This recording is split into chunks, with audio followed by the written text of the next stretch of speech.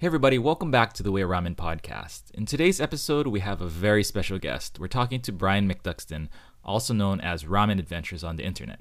Brian is a legend to many of us Western ramen fans as he was a pioneer in creating ramen content for folks like us outside of Japan. Well before I made my first bowl of ramen at home, I was actually watching Brian's videos on YouTube. Because of the sheer amount of ramen bowls that he's crushed over the years, Brian's not just respected outside of Japan, but he's also well respected amongst Japanese ramen enthusiasts as well. He's been featured in countless TV shows and programs. He's written columns for magazines about ramen, and he's also published books about ramen in English and Japanese. Like I said, he's truly a legend to many of us, and I was so happy to be able to connect with him in this episode. We talk about how he got started on his ramen adventure, as well as how he ended up hanging out in Japan with some other greats like Keizo Shimamoto and Ivan Orkin. We also talk about some of his most memorable bowls, some of the worst bowls he's ever eaten, and also what he's up to now with his ramen tours. So without further ado, here is Mr. Ramen Adventures himself, Mr. Brian McDuxton. So could we start off with you just introducing who you are and how you kind of got into ramen? Yeah, I'm Brian McDuxton. I came to Japan in summer of 2006, I think, 2007, 2006. I don't really remember. And I came here to teach English. And basically, at one point, I just had a good bowl of ramen and started a blog about it. Was that first bowl of ramen like that transformational for you where you wanted to write about it after the first experience? Or like, how did you get into that? Well, this was back in the days of blogging. Uh-huh. So there's no Instagram, really no YouTube, nothing like that. And I was already blogging. I have a blog called Japan Bash that I haven't written on in a long time, but I was writing on it. And so, I was kind of into searching out things and taking photos and writing about it. Uh-huh. And this ramen shop I went to, it was really good, and there was a huge line. So I'm kind of interested in what's going on here. Why does this shop have this huge line? Why are people obsessed about it? What's going on? I really had no idea. Uh-huh. And at the time, there was very little in the way of English language information about ramen. Oh yeah, you could say that even now today. Yeah, right. At the time, guidebooks were, just as bad as they are today, varying levels of usefulness. There were a couple English language blogs. There was this like Ramen Tokyo guy who was very geared towards heavy Jiro style ramens. I see. There was Keizo's Go Ramen blog. Yeah. He was based in Los Angeles, so he wasn't really writing about particularly a lot of shops in Japan. Mm-hmm. There was this guy Nate who had Ramenate, who had this incredible blog. He's back in New York now, but so I'm really not a lot in the way of English language, and I didn't really speak much Japanese at the time. So I just kind of started trying to find ramen shops. I think I found, if you spend any time in Japan, you know that Japanese television is just full of food content. Mm-hmm. It's such a big part of their culture. The Japanese culture is food. Yeah. And like ranking. Ranking is another part. Things ranked. Uh-huh. And I did find this, I think it was TBS Tokyo Broadcast that did some show where they ranked like the top 20 ramen shops. And I found something online that had a list of names and addresses, and that was enough for me to kind of go off of and kind of get my journey started. So did you write that first blog post and you got a little bit of traction, so you decided to go more into that? Or is it just like the first experience was such a cool experience, you just wanted to share that more? What was I guess, no traction. no traction at all, just all the interest in ramen and you just wanted to pursue that? Well, I remember I posted it on my regular blog. Uh-huh. And then I started going to more shops, and I kept posting on my regular blog. And friends of mine were commenting saying, dude, what's all this ramen garbage, man? We want to see pictures of Japan. Like, this is boring. So that's when I started Ramen Adventures. Ah, I see. Ramen blog. What year was that? Was it 2006 or was it a little bit after that? Or that was 2008. I think my posts start in like October of 2008. Mm-hmm. Well, but I still didn't have any traction. I didn't promote it. I've never been good at promotion at all. Uh-huh. So I think what happened was I just loved it. I was enjoying it. I mean, I wasn't trying to make a blog for money. I wasn't trying to do it as part of this, to be an influencer before that word existed. Yeah. But I was loving it. At that time, I was hanging out a lot with Nate from Ramenate, and Keizo actually moved to Japan to work for different ramen shops. So I was hanging out with him all the time. And it's just, I had these really cool ramen buddies, and we were crushing bowls all over the place. It was super fun, and I was just loving it. What kind of boosted everything was I got a call from this writer at the New York Times. Oh, wow. Matt Gross, and he was the Frugal Traveler at the time. Uh-huh. And he was doing a piece that was like 1 week in Tokyo eating nothing but ramen and ramen culture, which seemed cool. So I didn't even really know. I knew what the New York Times was, obviously, but I didn't know that it was like a big deal. Yeah, it's like the biggest newspaper pretty much in the US. Yeah, right. I remember I was helping out Ivan Ramen at this Skaman event. Mm-hmm. And me and Keizo and Nate were all there just sort of helping him out on the weekend because this event was really busy. And I go up to these guys and I'm like, yeah, this dude from the New York Times like wants me to help him out with something. Should I do it? What's up? And you see their jaws just drop. Crazy, of course. So that piece ended up being very large. They actually made it into kind of a travel section cover story. Oh, wow. And that's crazy. Cause that's like, not to get you off track, but you, Keizo, and Ivan are kind of like three of the, I'll call four gods of Western ramen culture, like the Mike being the fourth pillar of that, but the three of you just hanging out in Japan together, it's kind of like pretty crazy for me to think about. Yeah, well, this was back when, Ivan had just opened his shop. I think he opened it in 2007, I think 6 or 7. Uh-huh. So he was relatively new. He was this kind of darling of the ramen scene out here, and he was doing all this media all the time. And yeah, it was fun. I mean, in the end, he's just like this nice guy who totally was down with us working for him for free on the weekend. And we were hyped for this experience. It was super cool. Oh, that's pretty awesome. I was going to Ivan Ramen all the time. Mm-hmm.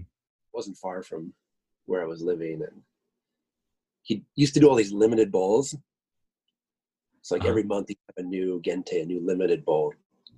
So I'd try and go there every month for that at least. And yeah, it was fun. And this exposure in New York Times definitely, kind of drew the initial draw to my site.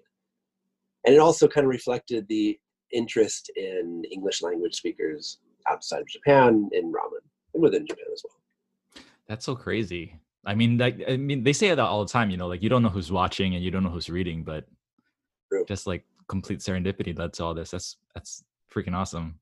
How many bowls of ramen do you think you've eaten altogether in your time in Japan? Oh, that's tough. I've blogged about, I think I'm at around 13 or 1400. Oh my God. Yeah, a lot. But I only write about each shop once, basically. I started keeping track a few years ago, like my yearly count. I think it's, 2016 was 306 bowls, 2017, 327, 2018, 327. This year is kind of slow, so I think maybe I'll get to 300. You still got a couple of days left to get to 300. So yeah, well. To be honest, I burned myself out last month. I went to Uh-huh. Kyushu for about 3 weeks, Yeah, yeah, yeah. and I did about 20 different shops on That's this crazy. trip. Yeah, yeah. And in Kyushu, it's tough to get away from that creamy Heavy. tonkotsu. And it, for me, man, I ain't getting any younger, and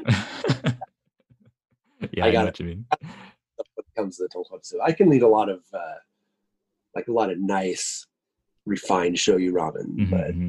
yeah, that tonkotsu is rough. So kind of detoxing a little bit. Although this week I have a lot of ramen tours actually, which is something we can talk about later. So I'm Yeah, yeah. forced to eat a few bowls this week. Forced to. Yeah, what a life. So that's kind of like one of the questions that came in from Instagram was what was the best bowls in Kagoshima and Kumamoto that you had while you were there? Well, this time, let's see. I actually Kumamoto was the not Kumamoto. Kagoshima Hmm. was the one prefecture I didn't really have enough time to go Oh, I to. see. I'd planned it because I had enough time to do this nice sort of loop, Yeah, yeah. but then I got a call from a buddy who was like, "Hey, I'm coming to Fukuoka. We got seats for sumo, Oh, nice. I love and sumo. then the next day we're gonna fly to Tokushima to go to like a geisha house." Oh, nice. My buddy's a baller, so it's like all this crazy stuff like covered. So I was like, "All right, I'll be there." So Yeah. I That's was just awesome. tip of Kagoshima, and then I jetted up to Fukuoka and had some fun for a few days. So I That's didn't get to really hit up Kagoshima except for this one shop, sort of in the northern part, mhm. called something something Araki, and middle of nowhere, like you have to drive. It's no, just no you train put access or anything. yeah. I mean, there might be some local train that takes you somewhere Mhm. over there, but this guy he made sort of a traditional Kagoshima ramen, but hits it with almonds, Oh, that's like interesting. ground almonds and almond paste, almond oil, and it's in this feels like kind of this countryside house. Real Oh, neat, man. Real cool experience. that's That was pretty fun. cool. Yeah. I have a Kagoshima, wait, go ahead. No, no, go ahead. uh, Kagoshima is like it's a funky town for ramen because suddenly you get south and they're still using pork, but it's really light, it's really watery, it's super cheap. Like The how cheap? culture like 400 yen, Oh my god. $4, $5 for a bowl. Yeah, yeah. Places open late. It's more like you've already been eating pork all day. Because down Hmm. there, they're real famous for this Berkshire pork, this kurobuta. Uh-huh. So you've already been eating a bunch of pork and drinking. So now you need this kind of light bowl, but it's still got to be pork. So Yeah, yeah. Huh. yeah, can't get away from that pork. Kind of segues really nicely into these other questions that I got in. A lot of people are really interested in what's the weirdest uh bowl of ramen that you've ever eaten. Like I got a couple questions from the Ryan wants ramen and Nama Japan TV asks it wants me to ask you about the piranha ramen that you had. So I guess what's the weirdest bowl that you've ever had in Japan or just in general? And then can you please also talk about the piranha ramen experience? I mean, that piranha one was pretty weird. But the weirdest bowl, mm, I remember there is this one shop out on the east side of Tokyo. I believe it's been closed for a while now, but they did an ice cream ramen And ice cream? that was How do you do ice cream ramen? well, it's basically a cold bowl of shoyu ramen, and then they sell these ice cream cones at a convenience store. Uh-huh.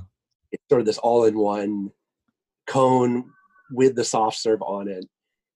And he took one of those, cut it in half, put it on top of the ramen, sprinkled it with nori, and that was it. That sounds terrible. Was it It was it any wasn't very good? no, it was not good. It might have been good if the ramen was hot, actually, Uh-huh. because then you get that contrast. Yeah, yeah. Well, the story with this was that just some local kids, like he sold this ice cream at his shop, and some local kids coming home from school, they'd get ramen and some ice cream. And one kid was, you know, kind of being cheeky. It was like, I want the ice cream in my ramen. So he said, all right, here you go. And he did it. And then of course, like all the kids are going to order that. Yeah. Of course. So he put it on the menu, and yeah, it sort of became this thing. Yeah, that was a long time ago, but that was kind of a fun one. It really shows, you know, like for sushi in Japan and other things like tempura and stuff. I kind of got into this with other guests, but there's such a reverence for the art form of those foods. And then you come to ramen and it's like, oh no, anything goes, you know. It really seems like even in Japan, there's no hard and fast rules, you know. Yeah. No, nothing at all. Ramen's new. It's, you know, 50, 60 years old. And even ramen, apart from that sort of old school chuka soba style, that's only, you know, 30 years old, maybe. Like, the idea of any sort of kodawari, any sort of like gourmet, there's always been, like, of course, attention to detail, but any sort of gourmet ingredients or you know, all these gentes and whatnot. And it's relatively new concept. So yeah, anybody can do whatever you want with ramen. No one in Japan cares. That's awesome. Yeah, I've seen some videos online where they show like Americans making sushi, like really high quality sushi, you know, like they're trying their best to emulate Japan. And the comments from Japanese people are just brutal, like, that's not real sushi, you know. It's like, you know, but like with ramen, nobody cares. I always find that so funny. But you're right, it's a really new style of food, so they can't really be traditionalists yet. There's no such thing as a ramen traditionalist. So right. Yeah. And then, you know, you do have, if you ever talk to like some old dude from, you know, from Yokohama or something, you show him a picture of some new bowl of like super refined shoyu ramen. Sometimes they'll just be like, that ain't ramen. How much is that? Like, oh, 1,100 yen. Like, no, ramen cannot be more than 500 yen. $5. Yeah, like it's food for the people, you know, it's not haute cuisine or anything. Exactly. Have you seen like a big shift in culture in Japan as far as like ramen, like what people, the taste that people want to taste, or the types of bowls that people want to be eating? Like you said, you started in 2006 and it's 2020 in a few days. So have you seen like any kind of shifts? Well, you know, around 2007, 2008 was the big tonkotsu gyokai boom. So it was, you know, maybe the first time that there was this really new style that took hold. You know, before that, gyokai didn't really exist even. That's right. You know, the idea of making a thing. We had the the Taishoken style skemen. More of a clear broth flavor with a lot of vinegar. But then you had, you know, Ganja up in Saitama. They kind of invented this style with a heavy pork broth, and they were grinding their own different dried fish. They were grinding their own into a powder, adding it in, thickening it up. Then, of course, that's up in Saitama, so, you know, nobody goes to Saitama. So from Tokyo tried this and were like, wow, this is incredible. So they started recreating it.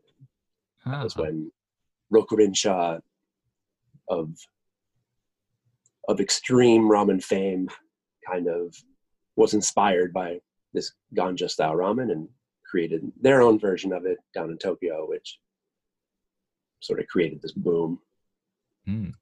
What about now? Is it still that popular, or has it kind of shifted more towards, like, you know, like Mike Sadanover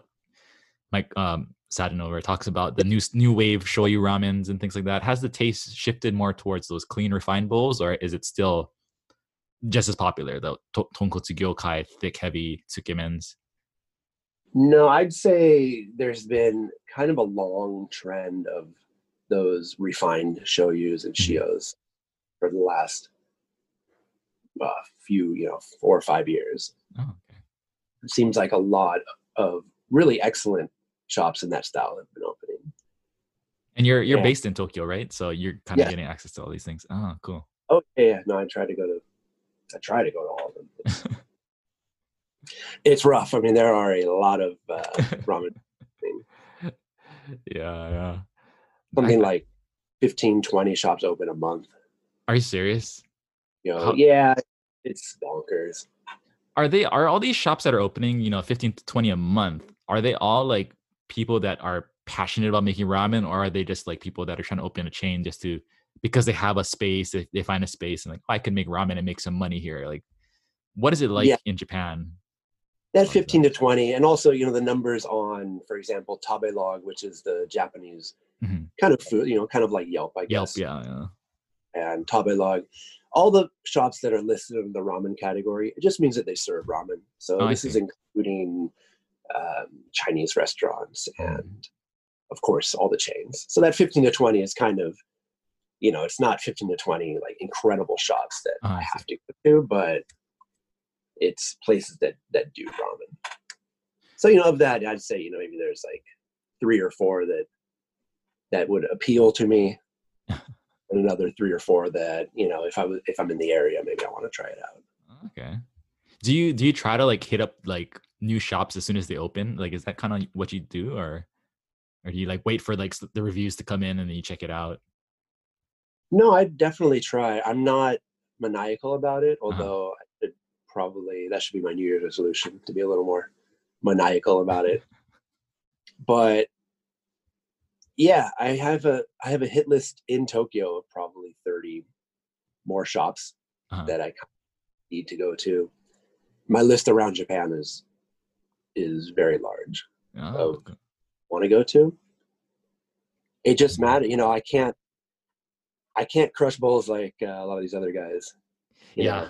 know, I watched some of the people that go to Japan. They're eating like 30 bowls in 10 days, and I can't do that. That's yeah. a I little mean, too much for me. Mike went to Sapporo recently, and I think Yeah. more than more than 15, but maybe 20 different spots he hit up. I don't know. Yeah, in like 10 days or something. Yeah, it's Yeah, crazy. yeah. And some of these other guys, Ramen Beast, Abram, he can do that. He'll do like three or four in a day. Like when he travels, he'll go all in. Oh, But I just can't.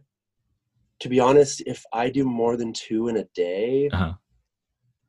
I don't know. I feel like my palate just gets destroyed, and I'm just not really That's enjoying true. it anymore.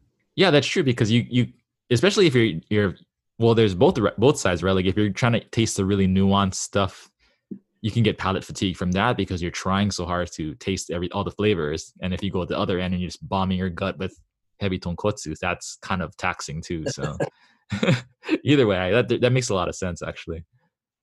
Yeah. I've seen some videos of you where you're like judging competitions, like I think you had a video about that.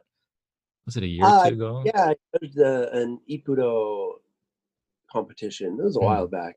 Yeah, maybe 3 or 4 years ago. How did you get like all these, and I have a question about how many TV shows have you been on from Ramen Onegai? So I'm assuming that you've been on quite a few if someone's going to ask you a question like that. Like how did it go from the New York Times article to these people in Japan started contacting you, or like how did it happen where you're being invited now to judge the Ippudo um like craft ramen competition and things like that? Sure. I guess my media presence, it started after the New York Times thing. Hmm. What happened? There's some magazine in Japan that basically translates foreign articles, Huh? and they contacted me because they were translating that article about ramen, and they wanted any photos that I had Oh, okay. to put into it, just because New York Times is probably going to charge them a ton for photos. So Yeah. I actually had a lot of photos of the writer. So, I sold those to the publication. And then that's when Japanese media kind of discovered me, I guess. Hmm. And I've done kind of news segments and ramen corners quite a lot. I don't know, maybe once a month, once every 2 months. I have had some gigs that were recurring, like a weekly corner in a TV show. something like that. I also worked for this magazine called Weekly Playboy, sort of like a men's magazine in Japan. And me and Abram, Ramen Beast, we were the Ramen Americans, and we had our own corner. So we had our own full page sort of piece every week for, like 2.5 years. Did you have to write in Japanese too? It was written in kind of conversation format. So basically we would meet with the writer over drinks at like an izakaya and just talk, and he would make notes, and then he would sort of take liberties with our Japanese, and kind of gave me like a learned Tokyo tone of voice, this funky Osaka style. That was a good one. That was good for Japanese. Is Abram like based in Osaka? Is that why they do that, or was it just like, oh, I think it'd be funny to give them contrasting accents? And it's just that, he lives like a couple blocks away from me. That's hilarious. Maybe they're like, they won't know that we're giving this guy the Osaka accent or something. Yeah. That's hilarious. Oh, so this is kind of leads into this other question that I got. I'm trying to mix in the questions because I got kind of a lot of questions from listeners, and I know you have we have an hour together, so I just want to mix their questions in too. So Andre Key asks, have you ever faced any racial issues or prejudices as being a popular foreign celebrating, like kind of foreigner celebrating ramen in Japan or Japanese food in general?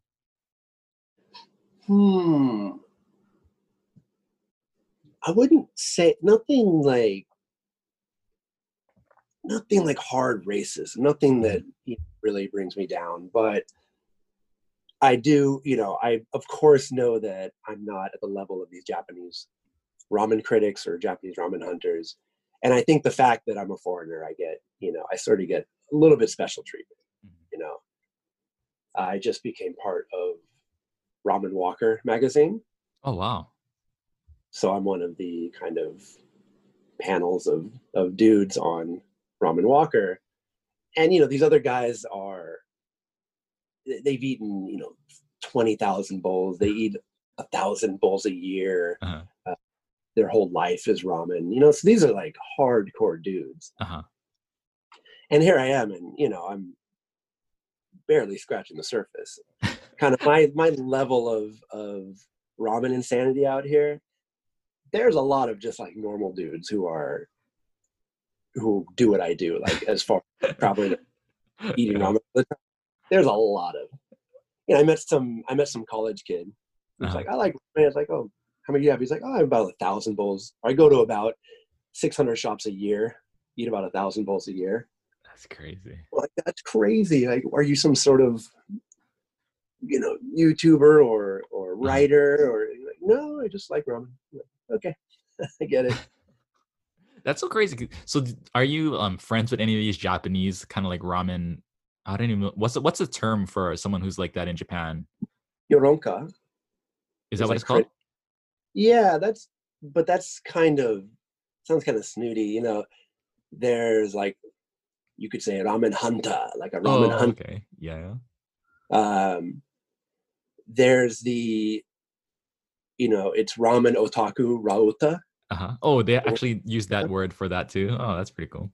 They do, although I've gotten into it with some people who I would consider rauta, and they're like, no, rauta is someone who only eats ramen. Not someone who eats 1,000 bowls a year. It's someone who doesn't eat anything but ramen. There's a difference, I guess. Well, to be a rauta, you have to be crazy about it. So it's 1,000 bowls of 1,000 different shops traveling around for ramen, but it's also only ramen. Yeah, that's crazy. What I hear from people who don't want to be called rauta. So it's kind of like a derogatory term or something. Yeah, could be. One of those nuances of Japanese language. Are you friends with any of those people? Like, like you guys get together and like, I know you hang with Abram and stuff, but like it's such a hard kind of thing for me to like wrap my head around, I guess, with someone who's like not in Japan. Like I'm ethnically Japanese, but I fourth generation, so I grew up in America and everything. Just like to think about that there's people out there in Japan that are just eating that amount of ramen every day or every year. It's just kind of crazy for me to think about. But I guess is there anything equivalent in America? Like any kind of cuisine where people are like that in America? I can't even think of anything where it's like someone who only eats hamburgers. I guess maybe with the closest or something. Not sure. Yeah, I mean, there are people in the States who are kind of focused on a cuisine Mm-hmm. when it comes as far as in like the media world or writing books. Mm-hmm. But I think the idea of tabe aruki, which Mm-hmm. like food hunting or traveling specifically for food, I think it's huge in Japan. Like as compared to anywhere else in the world, I think it's like a legit hobby. If you ask someone what are your hobbies and they say, "Oh, tabearuki," and you're like, "Oh, I totally get it." Yeah. Nobody's question it. Yeah. What is that? What is like? There's none of that questions. Like in America, if you were to tell someone like, "Oh yeah, I go and hunt for my hobby is like to go and hunt for like things to eat." It's Right. And when that's people travel, food is super, super important. Local food and locality and seasonality. So all of these things they play a really important part in just sort of the main idea of eating and traveling in Japan. Of course, it plays an important part anywhere. Of course, people want to eat good food whenever they travel, but in Japan, it's like next level. It's really people really go all out, and it's kind of for a lot of people the most important part of any kind of travel. Yeah, I can see that. Like I'm in Hawaii, so I see. Well, the island that I live on, there's not too many Japanese tourists that come here because nobody speaks Japanese here. But on Oahu, I see them getting pancakes. Like evidently in Japan, pancakes are Hawaiian. It's kind of like a weird thing that we don't have the connection for that, and they go It's eat market. local. They eat loco moco and pancakes, and they're taking pictures of those things. And it's like that was on their to-do list when they were in Hawaii to eat a pancake for some reason. 100%. It's to go to the Honten of eggs and things. Go to the main Yeah, yeah. in Oahu on Uh-huh. that strip that is completely empty, just shitty diner, and Yep. all these Japanese people are like, this is the this Yeah, it's such a crazy thing, like because pancakes is like there's nobody in Hawaii that grew up in Hawaii that thinks, oh, name some Hawaiian food. There's not one single person who would say pancakes, and it's like such a like it's the connection between Hawaii and pancakes in Japan is so strong that I find it hilarious. Like we would drive past eggs and things when I lived on Oahu, and there'd always be like a line of Japanese tourists, and I like ask my cousin like, what's going on there, and he's like, I don't know, like Japanese people just really like that place. But yeah, I guess there's like a really strong connection to that. Loco Moco too is kind of a weird one, but yeah. yeah. I think it's that casual gourmet, that BQ gourmet. That's it's stronger than ever in Japan. People Oh, want to really? eat local casual food, all over the world. That people are really, really into it. It's interesting. And when you travel around Japan, everywhere you go has, their famous local dishes, their famous cheap local dishes, and I love it. I mean, I hit up as much as I can as well when it comes to not just ramen, but all those local cheap delicacies. Mm-hmm.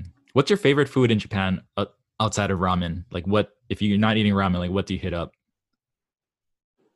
I mean, I think sushi is kind of like the pinnacle of cuisine in the world. I think it's just such a simple, basic thing, but it can be elevated to this level where each bite is just this incredible experience, and so definitely sushi is something that I'm a big fan of, you could say.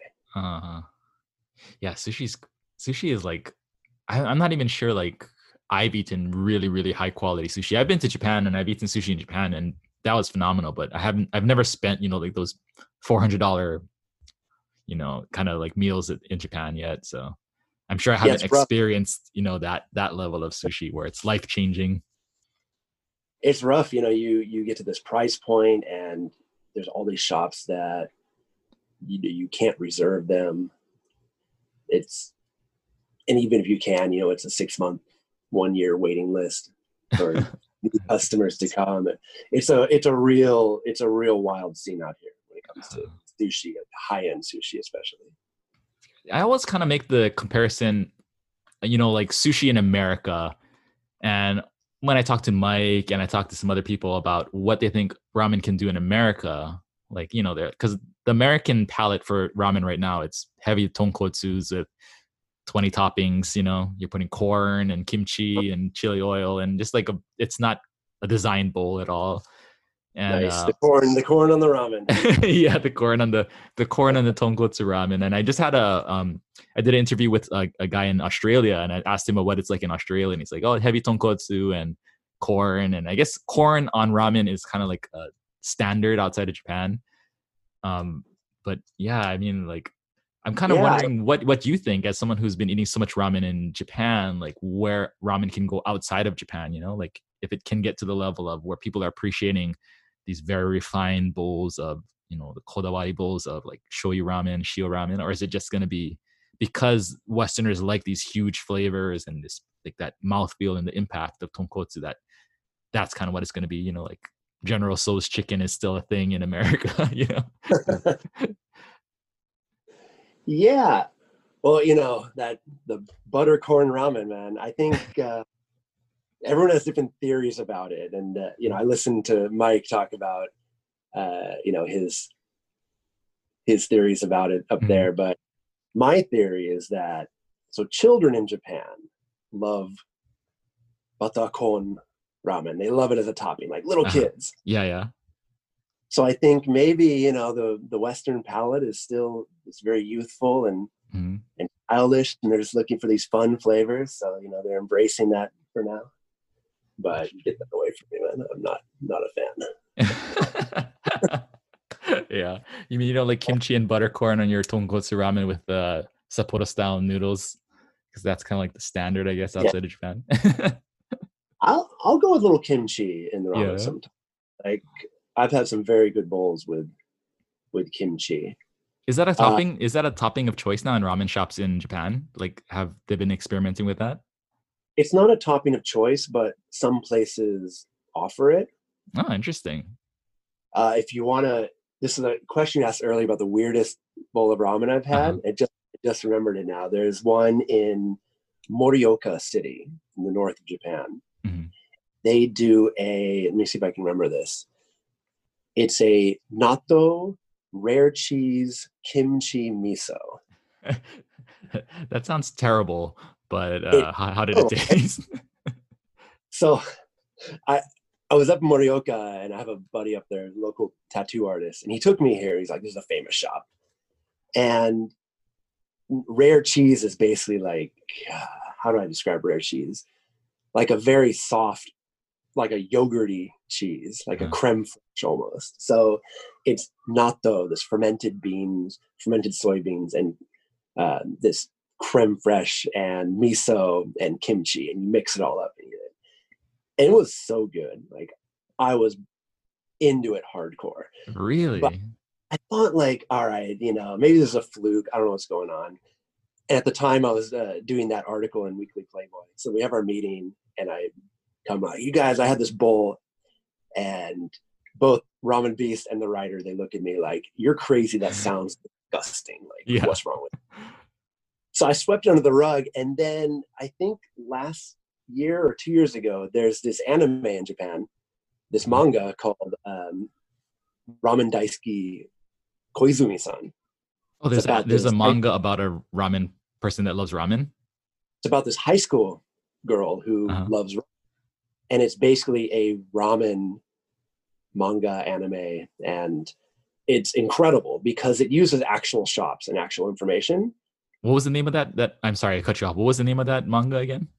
It's Ramen Daisuki Koizumi-san. Okay. Or I think in English it's Koizumi Loves Ramen or Koizumi-san Loves Ramen. But I was watching the anime, and she takes a road trip up north, and she goes to that one and crushes that bowl. And the author, the writer who writes this manga, she's like a hardcore ramen nerd. So I was like, in the end, vindicated. The goal was legit. Do you enjoy making ramen too, or are you more like into eating? I know I've seen the videos where you do the classes and you go to the schools and stuff, and you've had like Mensho on, you know, your YouTube channel and things. Sure. Are you interested in making ramen as well, or more just about the experience of eating it? So short answer, not really. Mm-hmm. It's such, that soup is so labor intensive and takes so much time. And I like making the toppings at home. I love making some eggs, some chashu, things like that I can just snack on. And I mean, I probably shouldn't say this because, well, I released a cookbook last year called Ramen at Home. Uh-huh. And, it's sort of like simple recipes that the home cook can use. Worked with one of the ramen schools out here to develop the recipe. But for me, I don't really like eating ramen at home that much. It's kind of like if you're in Japan, there's no reason for you to make it because you're surrounded by phenomenal ramen shops all over the place. So it's kind of like, I feel like in America and outside of Japan, it's more of we do it more out of a necessity to eat good ramen because it's just not available. I'm a real stickler for noodles have to be eaten right away. Mm-hmm. All the ramen nerds in Japan, the kind of number everyone agreed on is 8 minutes. In that, as soon as ramen noodles go into that soup, they've been cooked, they've been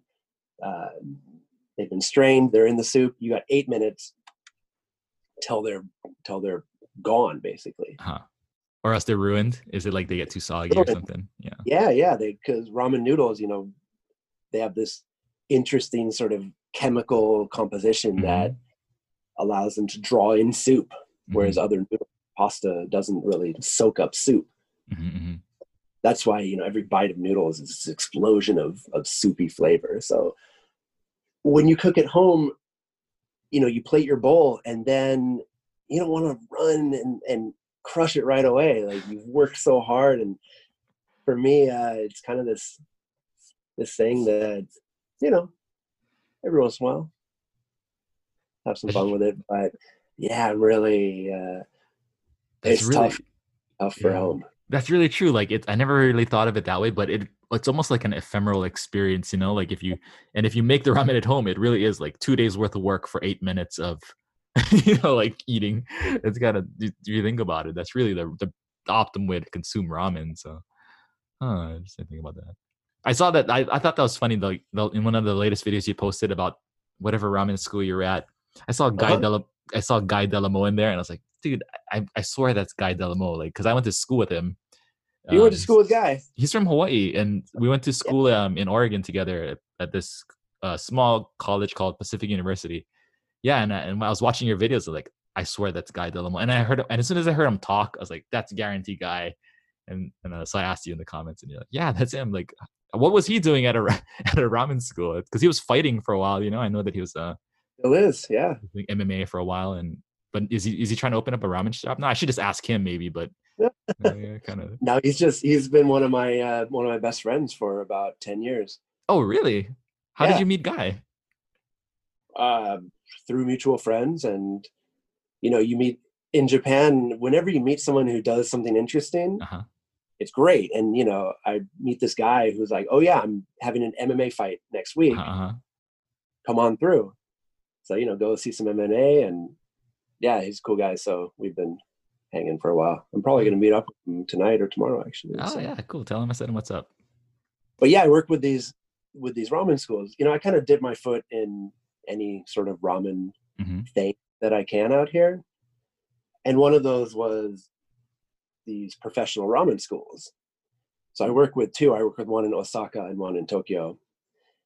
And, basically they have these incredible schools for Japanese people, like training you, basically giving you the stuff you need before you open your shop. And, at first I worked with this one in Osaka, and I approached them and said, hey, let's let's create like a 1-day class for tourists Uh-huh. that they can come and make an entire bowl from scratch in 1 day. And, they're using these pressure cookers, so you can definitely achieve a creamy soup Yeah. within a short amount of time. And yeah, it's been tons of fun, hooking people up with these classes. Recently, though, people are more interested in long classes because they want to open their own shop. It's kind of seen as a rite of passage, or, sort of a definite good investment is to come to Japan and take like a week-long or 10-day class. Uh-huh. So do you try to like help them find students overseas, like people that don't necessarily speak Japanese, and help them market in that sense? Yeah, just sort of connecting it. And, I make sure that there's going to be an English language interpreter present, Uh-huh. and any sort of questions, requests they have, I sort of make sure that they can do that and sort of act as support. Every once in a while, I'll come to these classes too. I mean, they're a lot of fun. Oh, cool. Is the average person that goes to those classes and stuff, are they like experienced in the culinary field, or do you see like a lot of them that just like, I'm a lawyer and I want to completely change my career path now and become a ramen shop owner? Like, what kind of people go to these classes? I guess I'm kind of wondering. Yeah, there have been a few people who are like that, like in finance or a lawyer. Uh-huh. They want to give it up. They've saved up a bunch of money. So you do get some people like that. You get some people who actually, we get a lot of people who already have a ramen shop overseas, but they kind of realize that their ramen isn't great, or they come to Japan and eat some ramen, and they do a little. They look in the mirror and say, "Man, I'm serving garbage." So they come to these classes and learn some techniques. There's a lot of ramen's a lot of technique, a lot of timing, a lot of temperature control when it comes to those soups. Things like dashi, all these amino acids that are drawn out of foods that create all that umami. It's temperature. Like, you hit this optimum temperature for this many minutes and it draws out 100% of the amino acids. And I think in the West, a lot of the soups are, I think someone said this on your podcast before, but just throw a bunch of stuff in a pot and boil the hell out of it and strain it, and now you got soup. Well, I think even like in the West, I think majority of the shops, evidently, I didn't know this either, but they're just using like these pre-made soup stocks that come from Japan. I guess they sell these things. I had no idea, but according to Mike and every single person on my podcast so far has said, "Oh yeah, that's what majority of these shops outside of Japan are using." So I didn't know that, but I guess that's. Oh yeah, you can buy ramen concentrate in a can. Oh really? Okay. Like restaurant size cans, and just dump it in with water and boil it up, and you're ready for service. Sure. Do you see that in Japan too, or is that a strictly like Western thing? I feel like you would kind of almost have to have some of those things in Japan too, because you see it in Japan. Sure. Yeah. A lot of places that serve ramen as well as other foods. I see. That makes sense. They're going to do something like that. Like a Chinese food shop will also serve ramen. They'll have the cans. I see. Yeah, I mean, you just get these concentrated cans of chemicals, and but it's for a lot of people, ramen it doesn't need to be this fine dining, these sourced chickens from Akita with this craft soy sauce from Wakayama, with this secret ingredient. It doesn't need to be that for a lot of people. A lot of people, they grew up, ramen it's cheap, it's good, it's full of umami, so you're going to enjoy it. I mean, it's stock full of MSG. Yeah. And that's fine.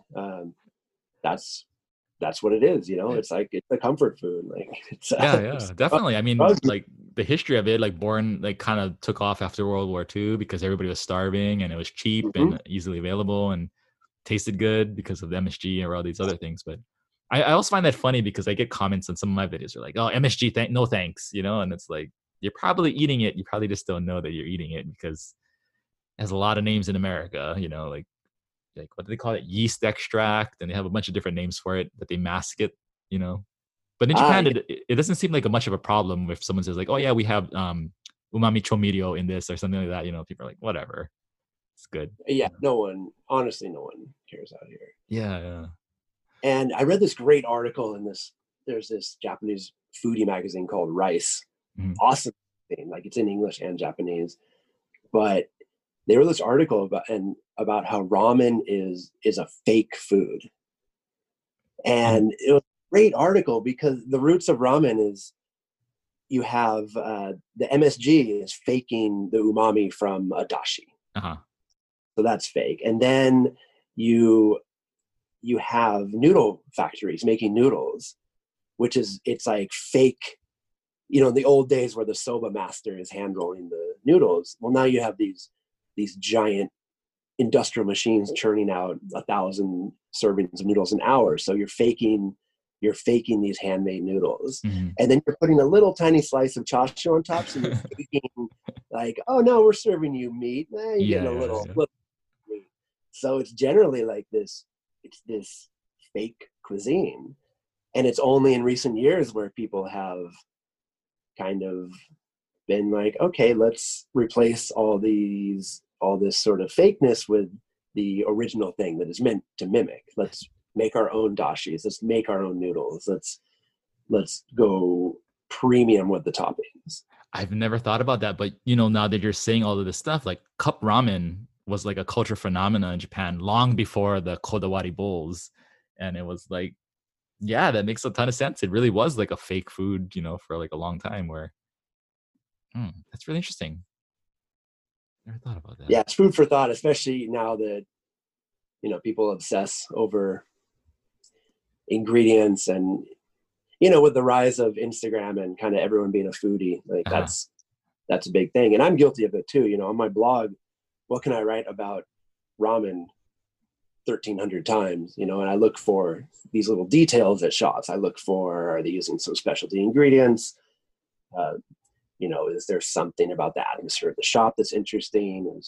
Is there something about the chef that's interesting? You need to look for these points, or else it's just, another tasty bowl.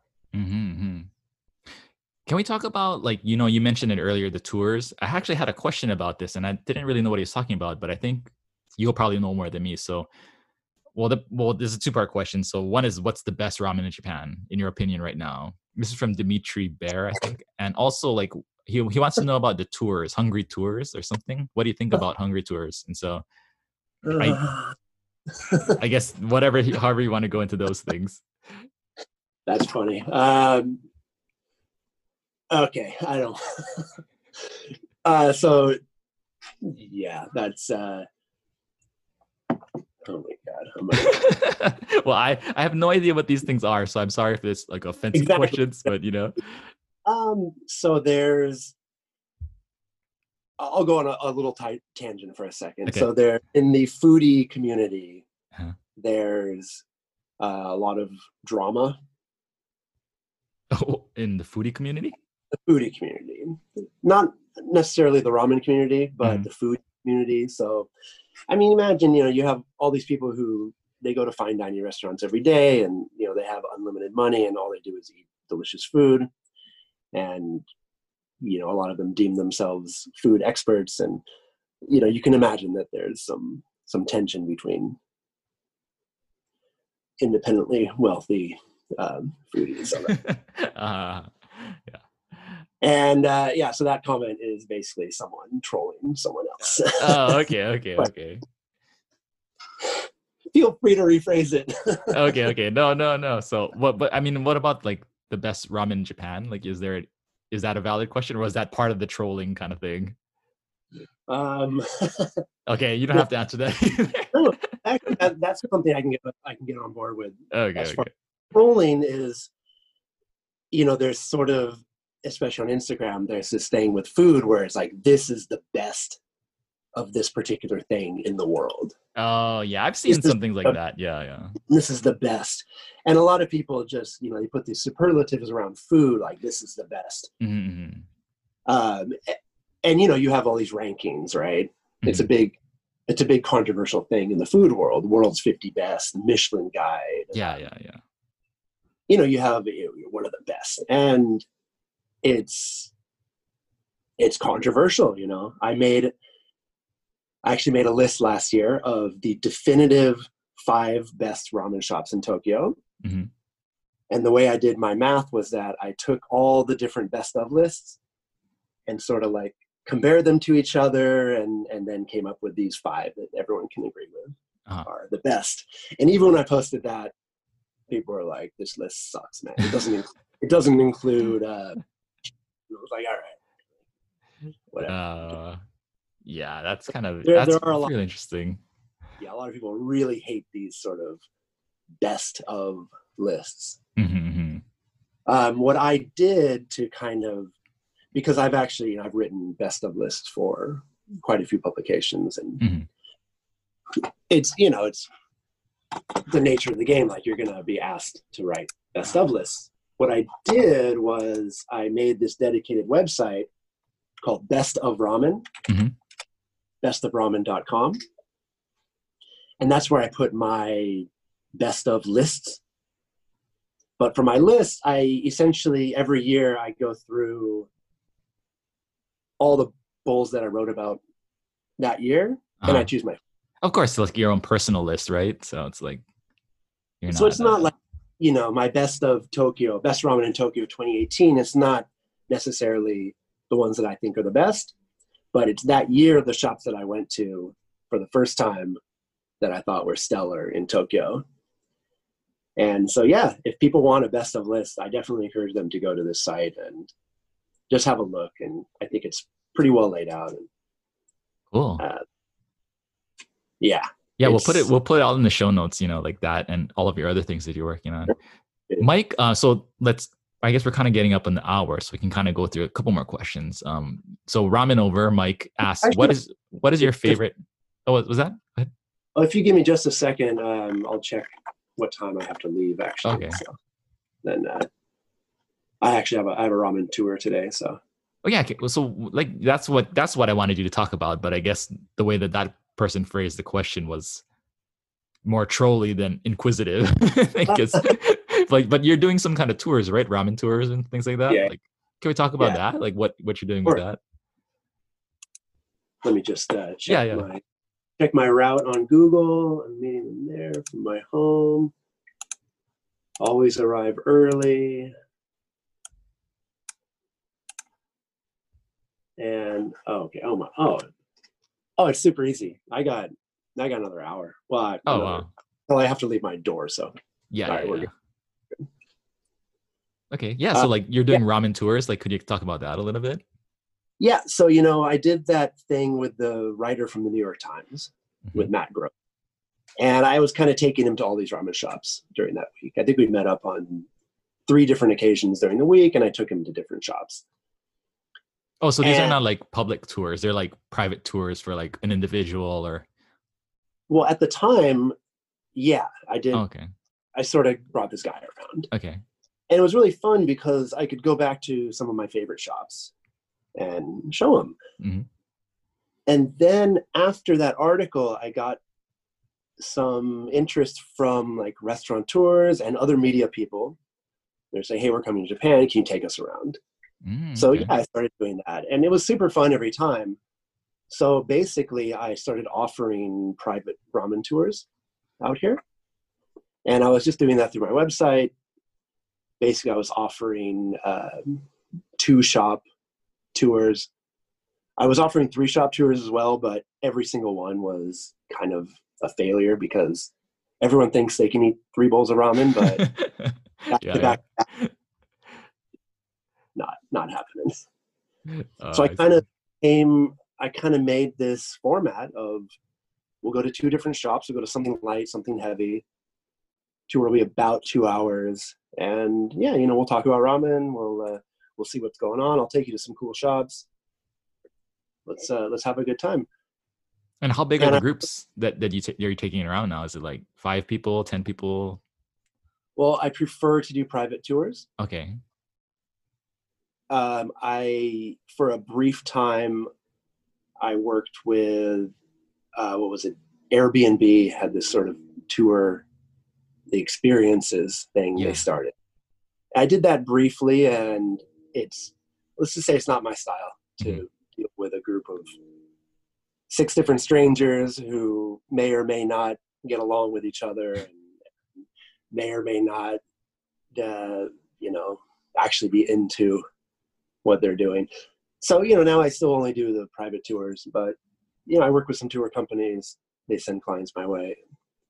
What is it? Generally like chefs now that are doing these private tours, or is it like a? No, no, no.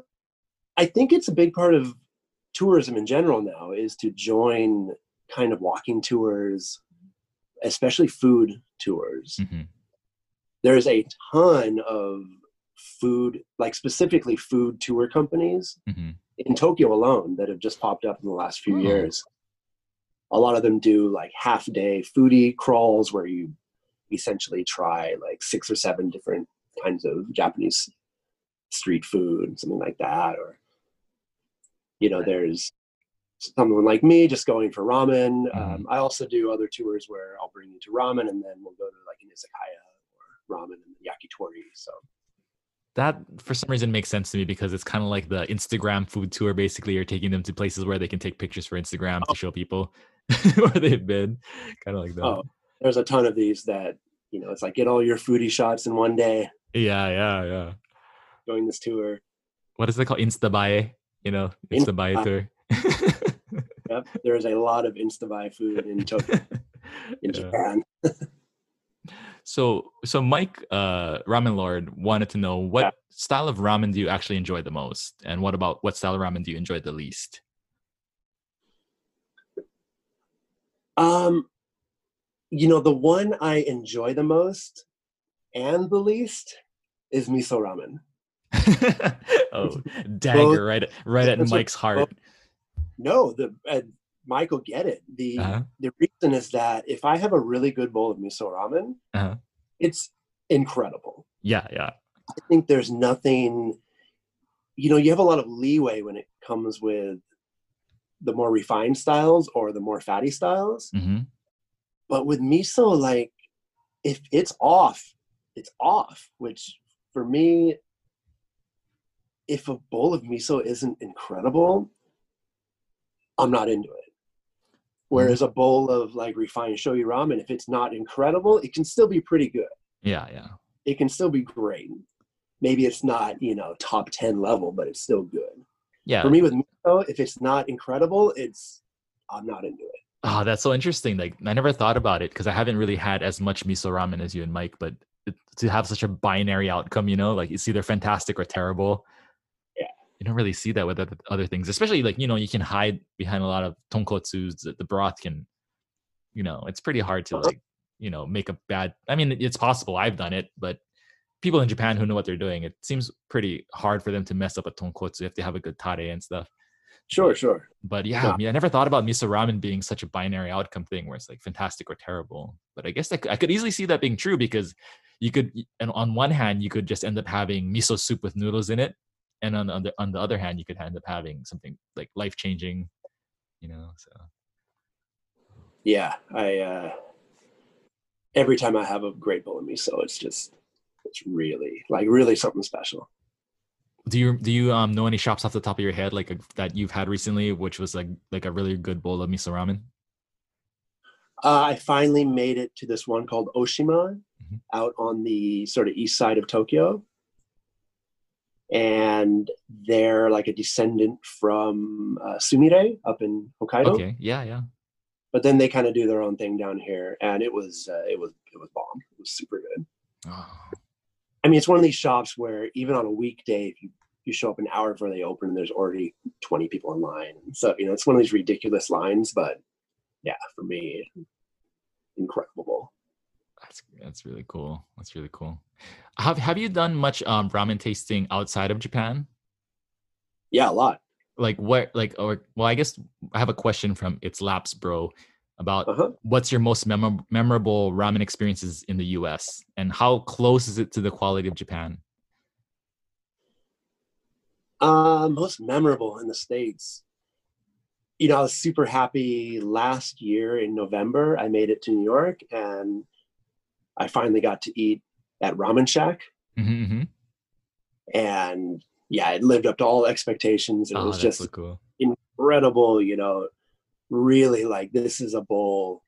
This is like a Tokyo shoyu ramen. This is good. Everything's on point.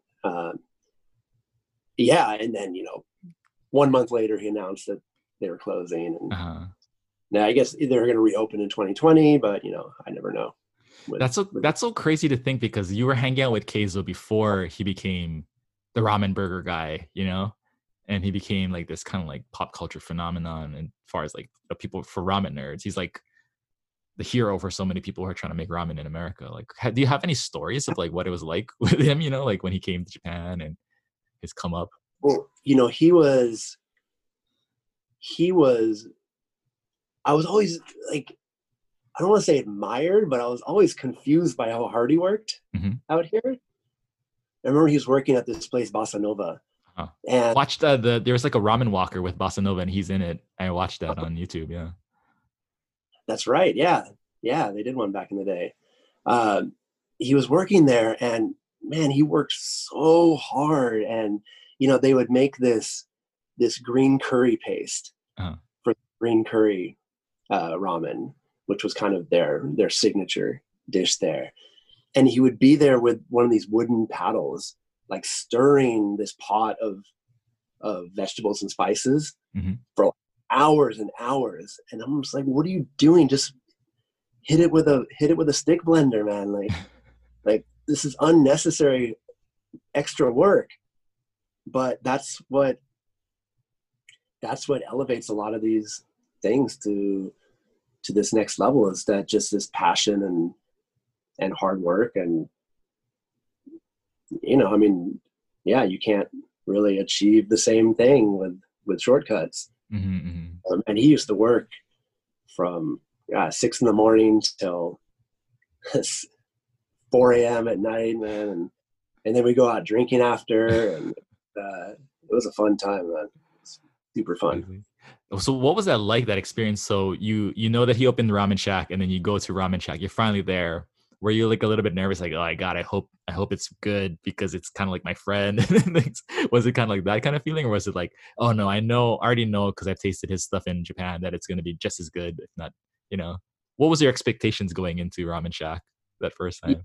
I already knew it was going to be good. And I'd had his shoyu ramen before, so I knew it was going to be something good.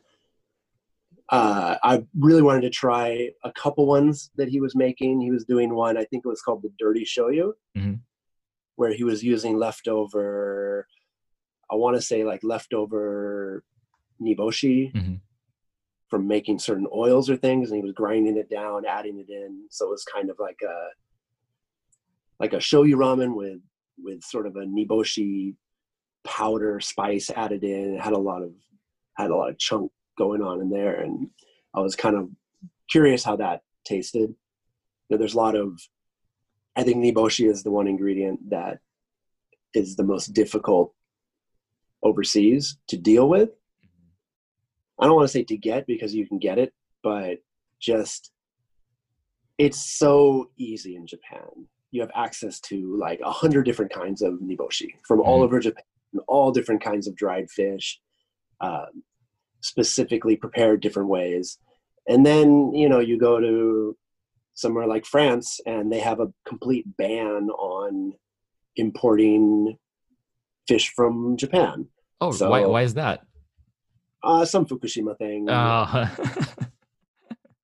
So now, like, if you have a ramen shop in France, you have to buy Korean niboshi, and the Korean niboshi for export, there's like 1 or 2 different kinds, and they're too small. They have no oils in them, and it's just, for chefs, a lot of them have told me it's like, it's tough, and they come to Japan, and you can get literally anything you want. It's just there. Yeah. And cheap. That's cool. And you also, at that I saw that video where you were in New York, you also ate at Ivan's place too, right? Or something like, did you eat at Ivan's place? Ivan? Yeah. When you were there? I had. And so how was that experience too? Like, was it the first time you ate at his New York restaurant, or had you eaten there before? Or I've been there a few times. Oh, okay. So it wasn't the first time, your first experience. 3 times to his New York shop. Mm-hmm. Yeah, it's good. I like his shop in New York.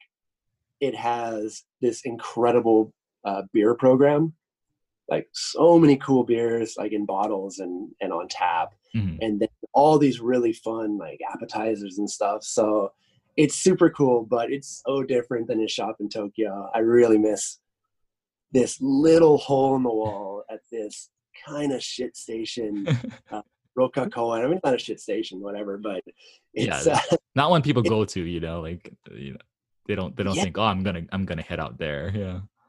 Well, you'd go out there and there'd be a line of just Japanese dudes like That's so around the block. crazy. This little 6 or 7 seat ramen shop, and this guy just making everything by hand, and oh, it was so cool.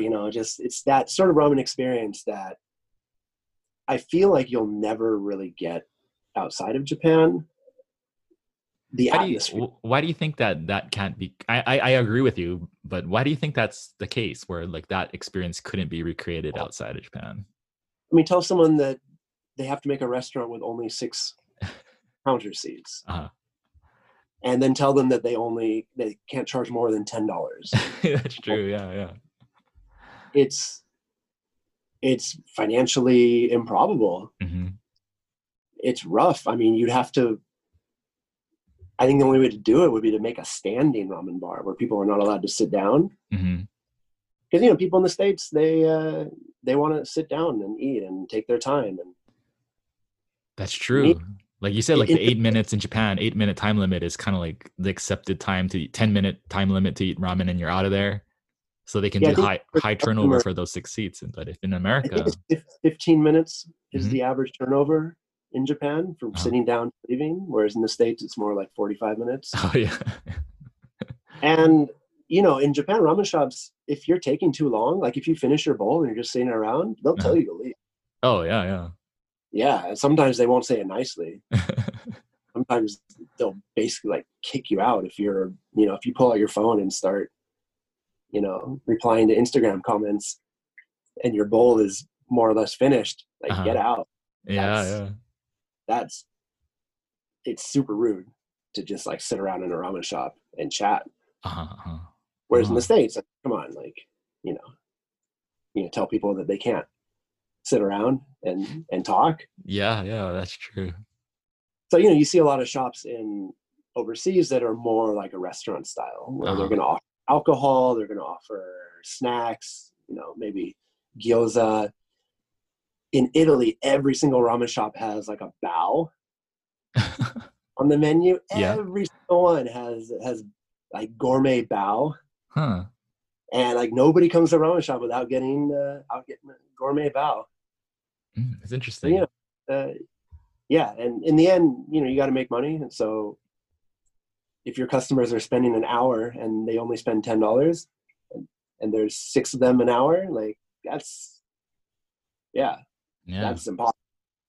So I get it from a business point, but yeah, that kind of get in, get out mentality, I don't really see that existing outside of Japan or other Asian countries. Have you eaten ramen in other countries, like other Asian countries? Yeah, where have I been? I've been around a little bit. There's a huge boom of Japanese ramen in Southeast Asia. Oh yeah, like on my YouTube channel, I get a bunch of people watching from like the Philippines and Malaysia and stuff. Yeah. I think a lot of it is that for chefs in Japan, they feel more comfortable opening up a shop in Asia because they know that there's already a soup noodle culture. They know they can more easily get the right ingredients that they want. And also, it's a 4-hour flight as opposed to, a 12-hour flight. Yeah. To get out there. So there's been a lot more, a bit more of a boom.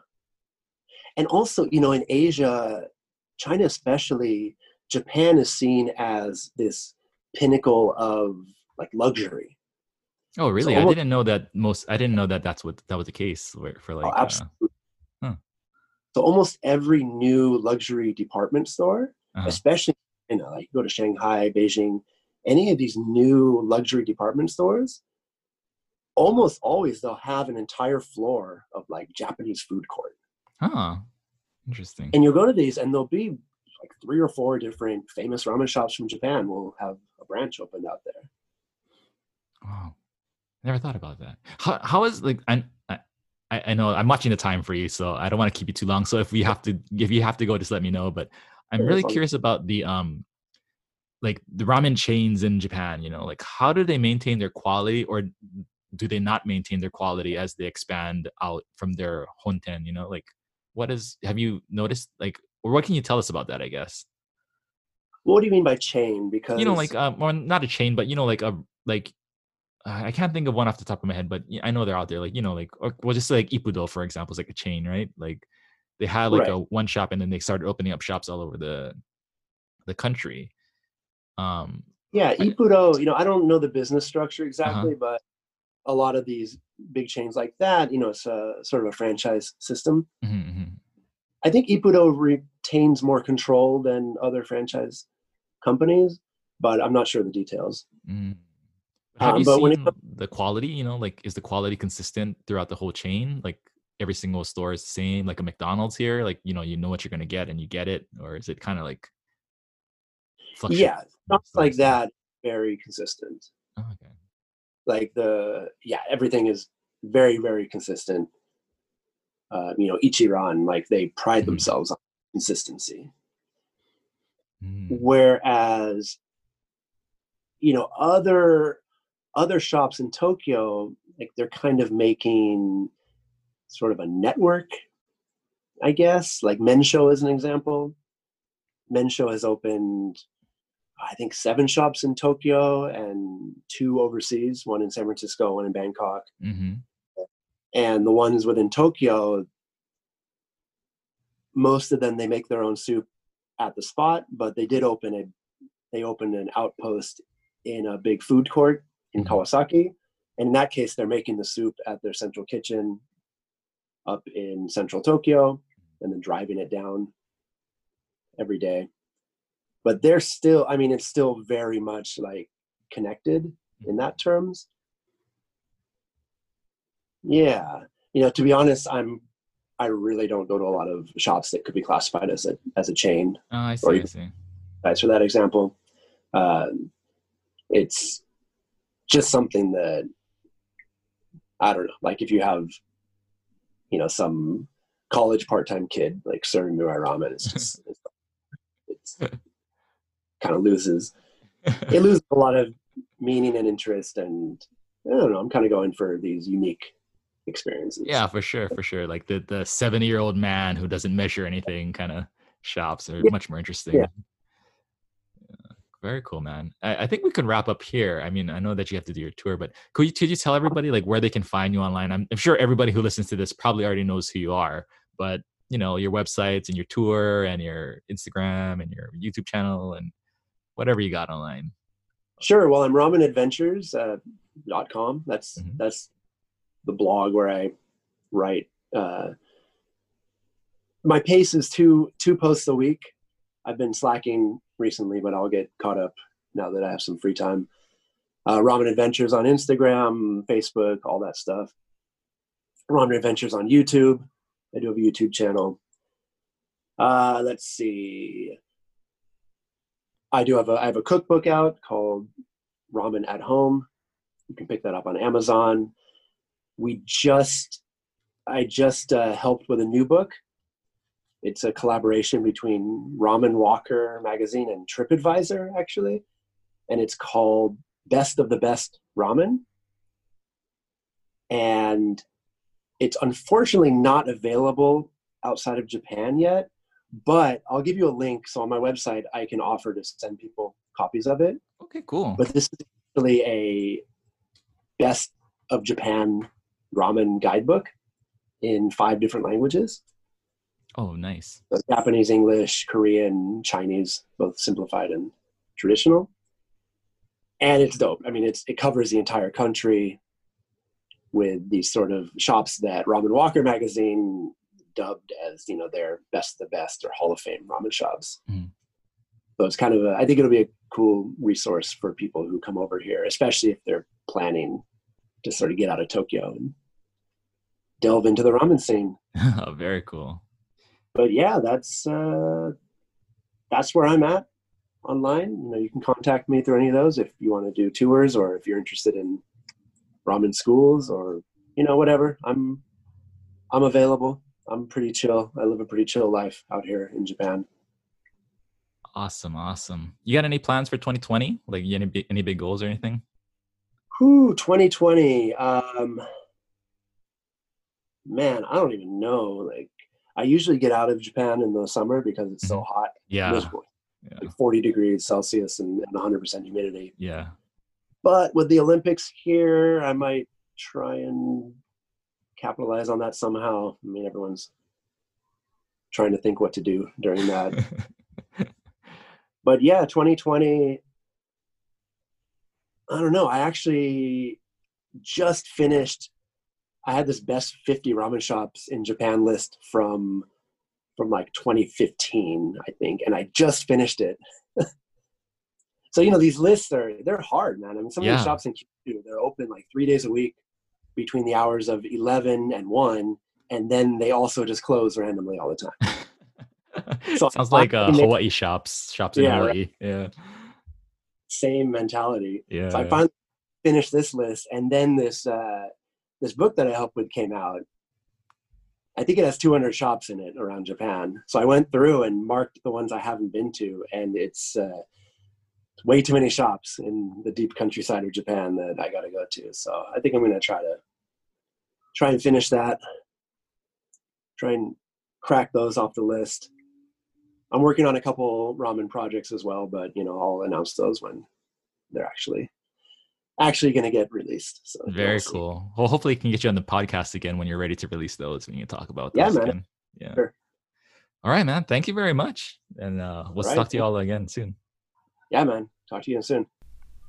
Thank you so much to Brian for coming on the show. He's truly one of the legends of the ramen community, and it's still rather mind-blowing to me that he agreed to come on the podcast. Please give him a follow on Instagram if you aren't already doing so, at Ramen Adventures, and go check out his blog and his YouTube channel. He has content going back almost a decade, or actually over a decade now, because it's going to be 2020 in a day or so. I'll have all the things that he talked about in the episode linked in the show notes, so please feel free to check those out as well.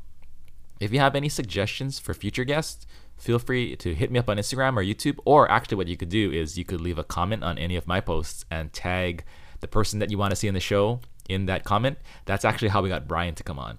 So yeah, you can do that too. This will be the last show for 2019. It's been a blast so far. I can't believe how much people are listening to this show. It's kind of mind-blowing to me. Thank you all so much for listening. 2020 is going to be bananas. All right, I hope you guys have a happy new year and safe new year, and I'll see you all in 2020. Peace.